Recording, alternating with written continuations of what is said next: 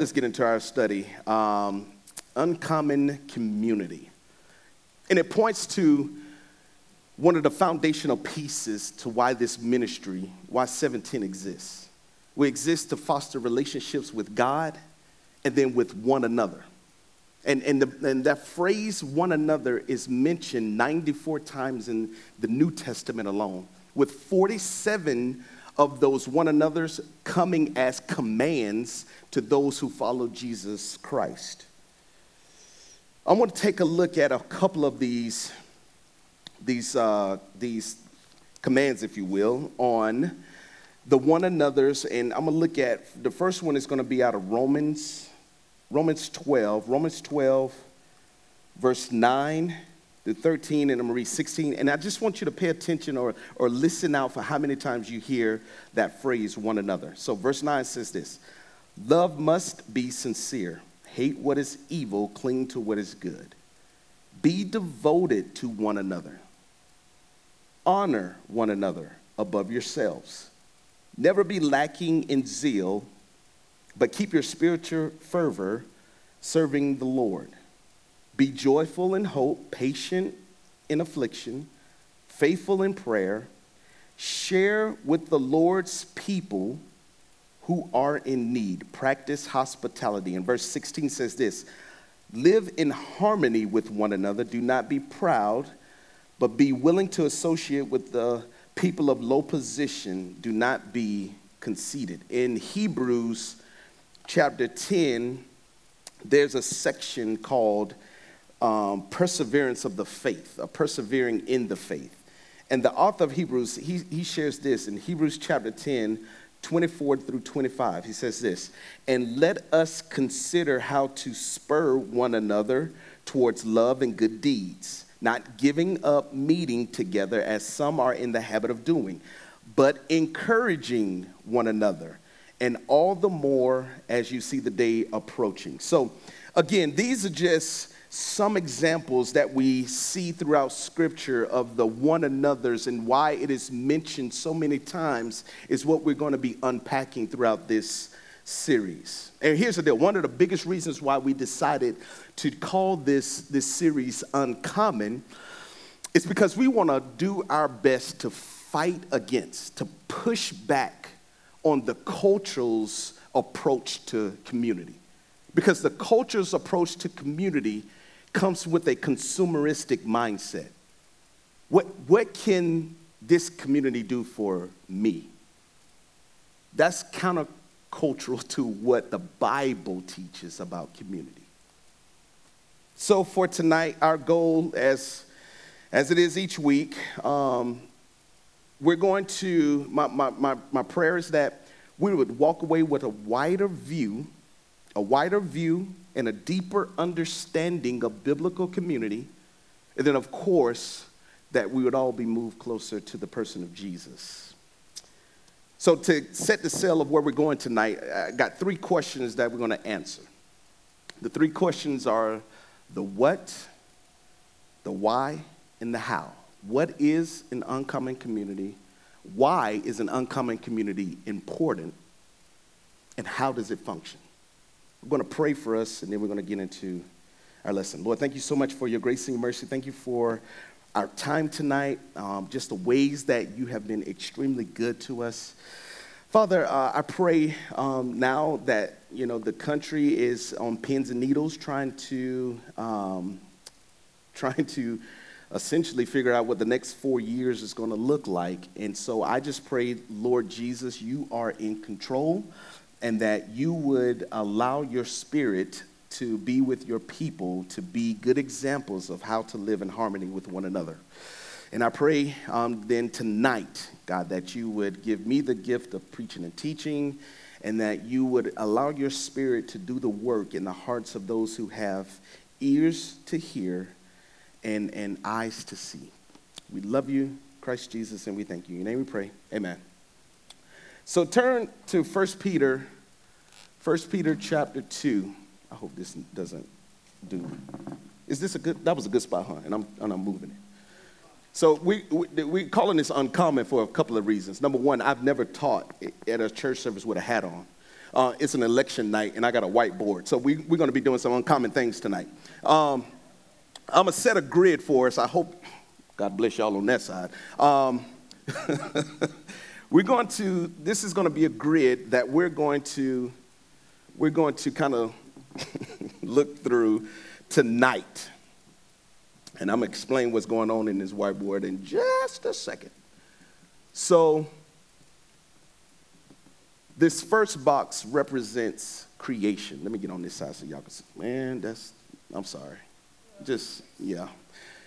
This first box represents Genesis 1 through 2, creation, and how God created the universe and what that looked like without sin. The second box represents where we are now, this community aspect.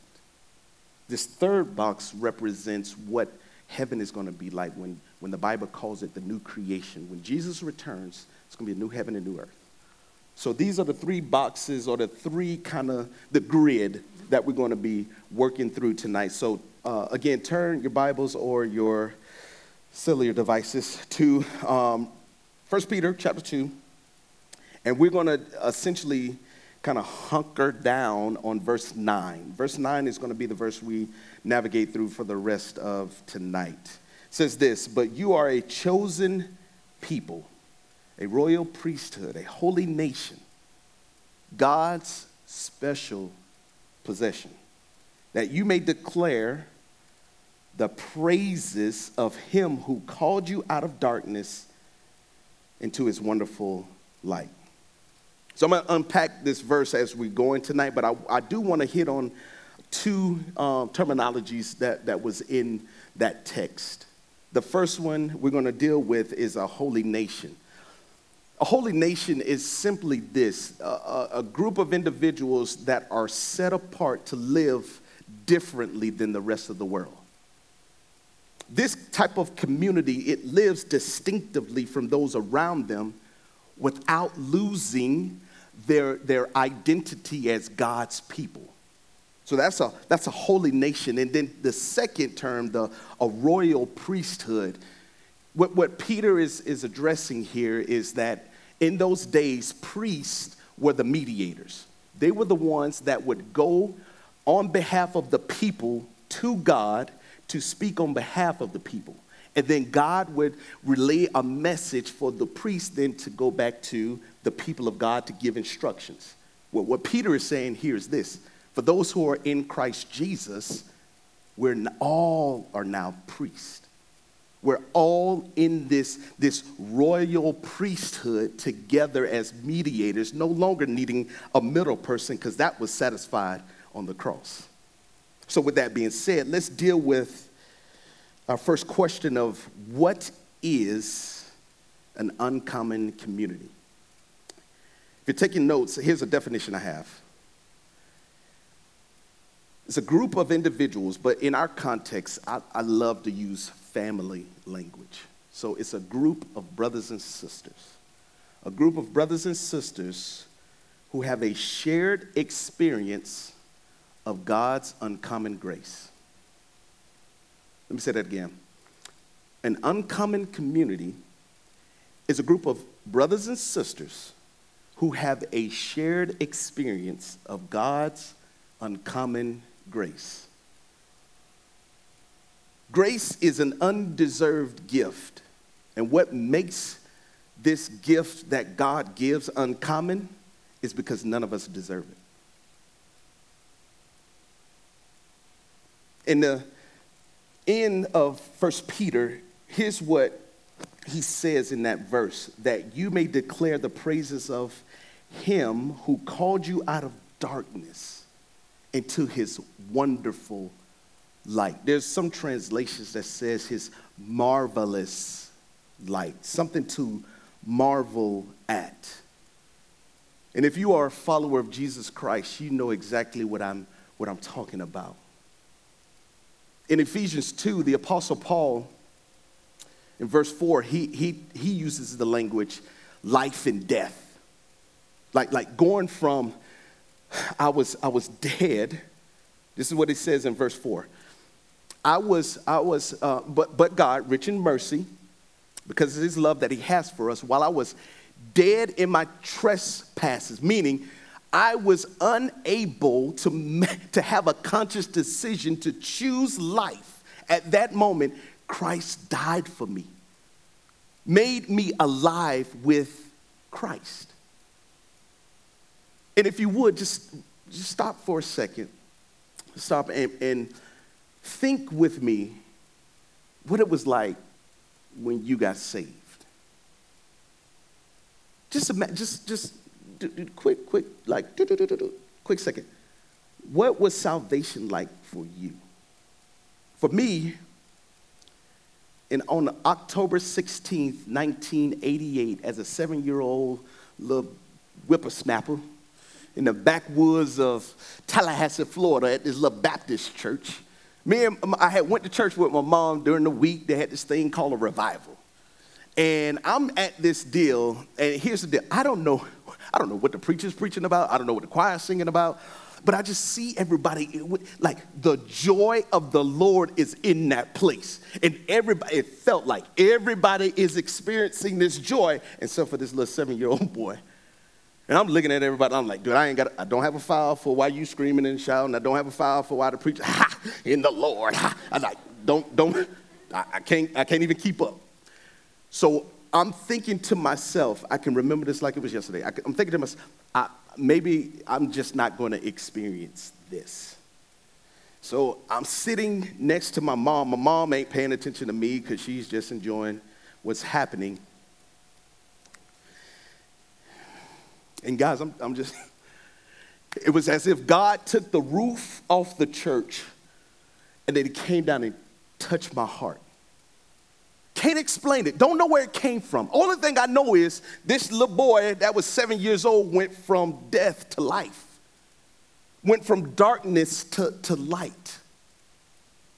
And on that night, I became a part of this uncommon community. I had this shared experience that, now here's the deal. Not all of us have probably the same experience when it comes to salvation. Some of us are a little bit different. Some of us is a process. Some of us do have the Saul to Paul kind of moments. But either way, if you call yourself a Christian, you have a shared experience of God's grace that makes us brothers and sisters. So as we're looking at the question of what is an uncommon community, now here's the part, now I'm gonna need some crowd participation. We're gonna go to the whiteboard, okay? I'm gonna start us off with what I've just mentioned about this community. We are brothers and sisters. We are, hey, don't y'all be laughing now. That's how you get kicked out of class. What else about this community could you picture that we are to embody when it comes to us being a community of brothers and sisters? I'm gonna give you one more and then I'm gonna need some crowd participation. We're unified.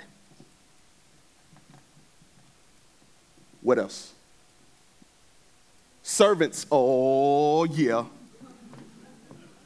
What else? Just shout it. Wow. What? Loyal? You did say loyal, right? Okay. Now look, y'all might catch me slipping because I might spell something wrong, but just know I'm charge it to my head and my heart. Brothers and sisters unified, we're servants, we're loyal to one another. What else? Give me one more.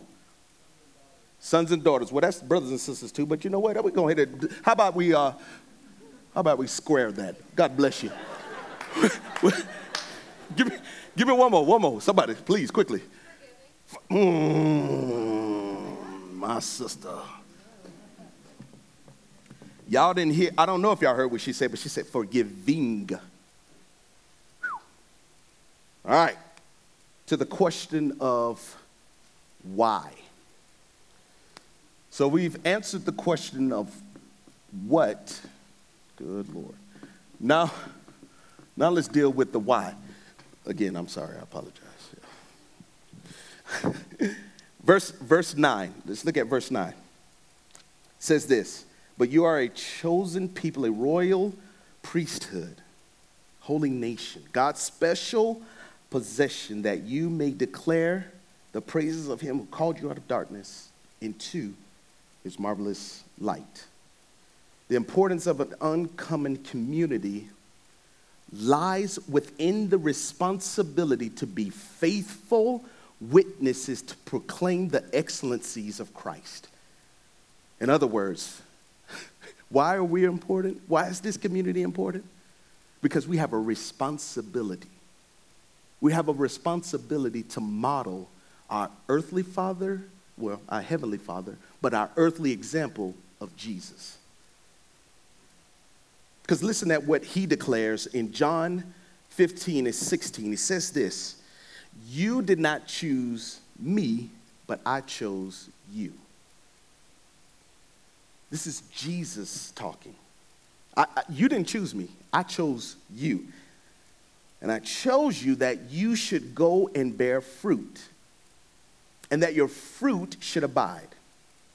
And whatever you ask the Father in my name, he may give it to you. Jesus is sharing in this moment that we have privilege because he has chosen us. But then that privilege comes with responsibility to bear fruit. We can't bear fruit apart from the vine. Now, this language of chosen, being chosen, it can somehow be misconstrued as I'm special and I'm more important than someone else. It's taking it out of context. That's not what Jesus or none of the authors in Scripture are actually pointing to. I'm going to make the argument of this. That language of chosen is actually pointing to our need for a Savior because of our sinful nature. We actually need someone to save us. And because of the finished work, the redemptive work of the cross, we now get to live under a new status as the people of God. Now, there's a lot of correlations happening within this one verse of Old Testament and New Testament coming together and doing this wonderful dance. Isaiah 43 and 20 says this. The prophet Isaiah, he refers to us as his chosen people. Exodus 19, 5 and 6 says this. You shall be my treasured possession. You shall be to me a kingdom of priests and a holy nation. It's as if Peter is quoting Exodus word for word. From Genesis to Revelation, God has kept his promise to restore and to renew his people for this purpose. So if you're taking notes, this is one of the biggest reasons, there are a ton of reasons why this community is important. But this one I want to highlight for us tonight.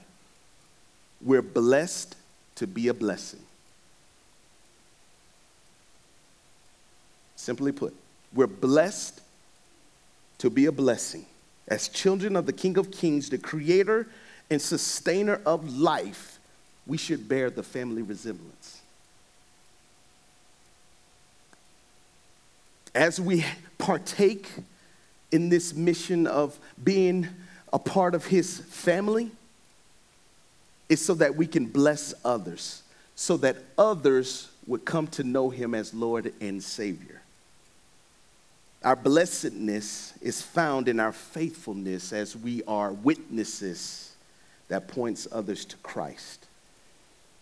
So to the question of why, we talked about this being the new creation. There's a day that we're longing for where we won't need another election. There's a day that we're longing for where there won't be a need for democracy, because we will have the King of Kings ruling and reigning. And in that time, there'll be no wars. There'll be no suffering.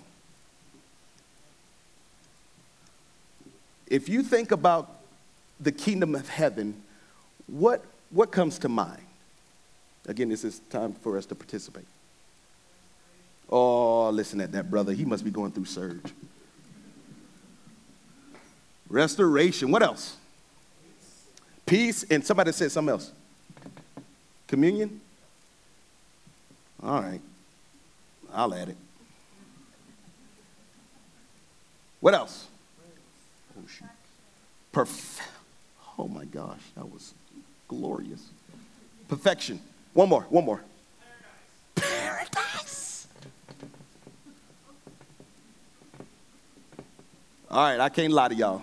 There's a part of me that pictures heaven having somewhat of a cool breeze, like what we get to experience in Arizona around November-ish till about March-ish. And then the fall happens and then reminds me of why we're longing for heaven, because y'all know the rest of the story. The why, we are to give a preview of what's to come that attracts onlookers, that makes people curious about this thing called Jesus, heaven, church, the Bible, Christianity. And this now leads us into our final question of how does this community function? Again, I said this earlier, that this community is to be distinctive living counter to the culture. One of my heroes of the faith, Tim Keller, pastor and author out of New York, he has this to say. He says, you cannot know God apart from community. Now that sounds like some strong language. Like you can't know God apart from community. But then when I start looking at the life of Jesus and looking at how he made disciples, Keller has a point. You had a bunch of dudes. One was a tax collector. One was a zealot. And the zealot would essentially go after those who were a part of the Roman Empire. Those zealots would wage war against anyone who was connected to the Roman Empire. And guess what? Someone who was connected to the Roman Empire was a part of this group. So you got a little friction there, and then you got a bunch of these fishermen and Judas. These dudes don't have no business being together other than Jesus. And for 3 years, they ate together, they prayed together, they cried together. Y'all see, oh my gosh, I just had this funny moment. Y'all seen SNL when oh my gosh, Tom Hanks, he dresses up as oh my gosh, I can't believe I just had that thought. Anyway, he's like, if you can watch a Tyler Perry movie, you can cry and pray and laugh all in the same movie. That's money well spent. Anyway, that one's lost. I'm not getting that one back. I don't know why, that just popped in my mind. I'm sorry, excuse me. But for three years, those dudes, they prayed together, they ate together, cried together, they watched some horrific things go down, and they watched some miraculous things go down. And in that time span, those 3 years, their lives began to be interwoven together, spiritually, emotionally, and socially. So, here we go. As an illustration, my son, when he was born, May 10th, 2010, there was a lady in our church when we were in Flagstaff. She made this she made one for my daughter and one for my son. But this is one she made for my son. Y'all see the Charlie Brown characters, Linus? Like that's how my son was for a couple of years with this thing. He walking around with his thumb in his mouth and got his blankie. So cute. But as I was kind of doing my studying, and I just happened to notice all the different colors, and it brought this imagery to mind. this beautiful display of colors interwoven together, interchangeably. Like you cannot undo this without causing some damage. And it makes this beautiful tapestry, all of life. So this blanket represents every life in this room, different walks of life. And as we're interwoven together, we make this beautiful tapestry. However, as a representation of what happens when sin enters into the community, when we lie, when we cheat, dishonor, slander,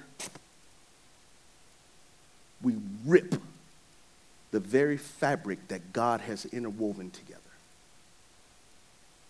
We cannot allow sin to do that, to ravish our communities. Slandering, mistreating, we can't allow that in our community. That's why we need a gospel that's stronger. We need a gospel that's going to challenge us in ways that we've never been challenged before. We can't rely on our own self-doing. So when thinking about, now we got to cut the corner a little bit, back to the whiteboard here. So when thinking about creation, when God is in the garden with Eden, with Adam and Eve in the Garden of Eden, what was that like? All right, I'll start you off. I love this word shalom, which means total peace, not just making the chaos go away. Shalom means there's perfect harmony in every relationship. We're given a mandate to, there's another word, cultivate, meaning take care of creation. Imagine life without sin. That's what we get here. What would life be like without sin? Beautiful. Come on, what else? Oh, I'm sorry. What was that? Complete. That's a beautiful word. Nurturing. Definitely spelling nature.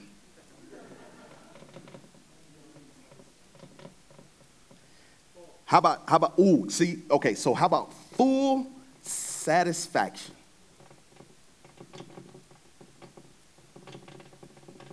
All right, that's enough. Again, I'm so sorry. So sorry. So what happens is, here's a beautiful picture now of our role and our responsibility. We are to be a picture, this community, we're to be a picture of creation, and we're to be a taste of the new kingdom.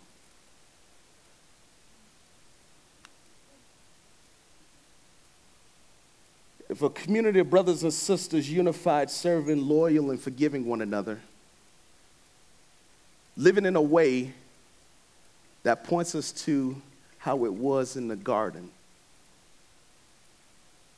We are to be, I like to use this language, pink spoon. If you ever go to Baskin Robbins, you'll know exactly what I'm talking about. Example of what's to come,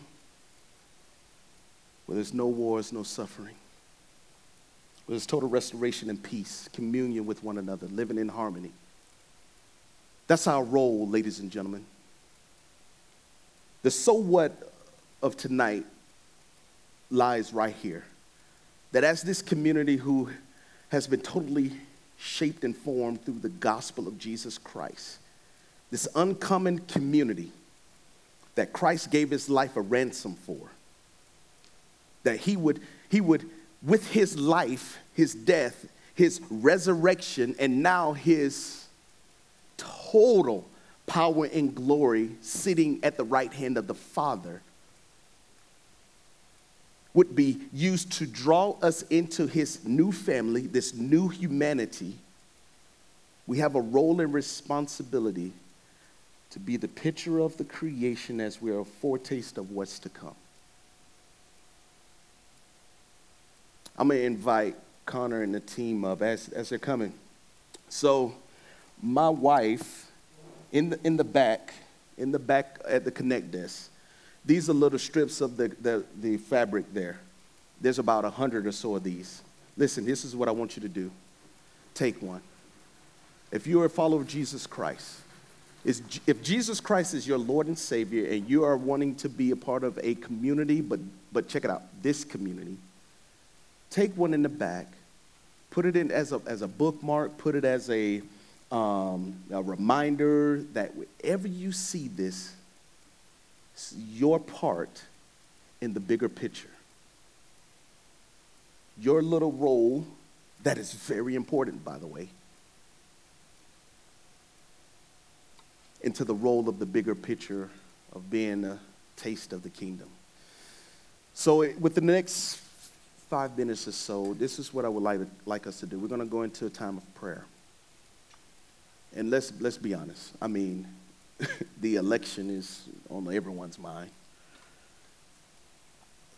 There's 2 things I want us to be praying for. The first one is each other, and the second one is for our country. I don't know what's up ahead tomorrow, the end of the week, a couple of months. I don't know what's ahead.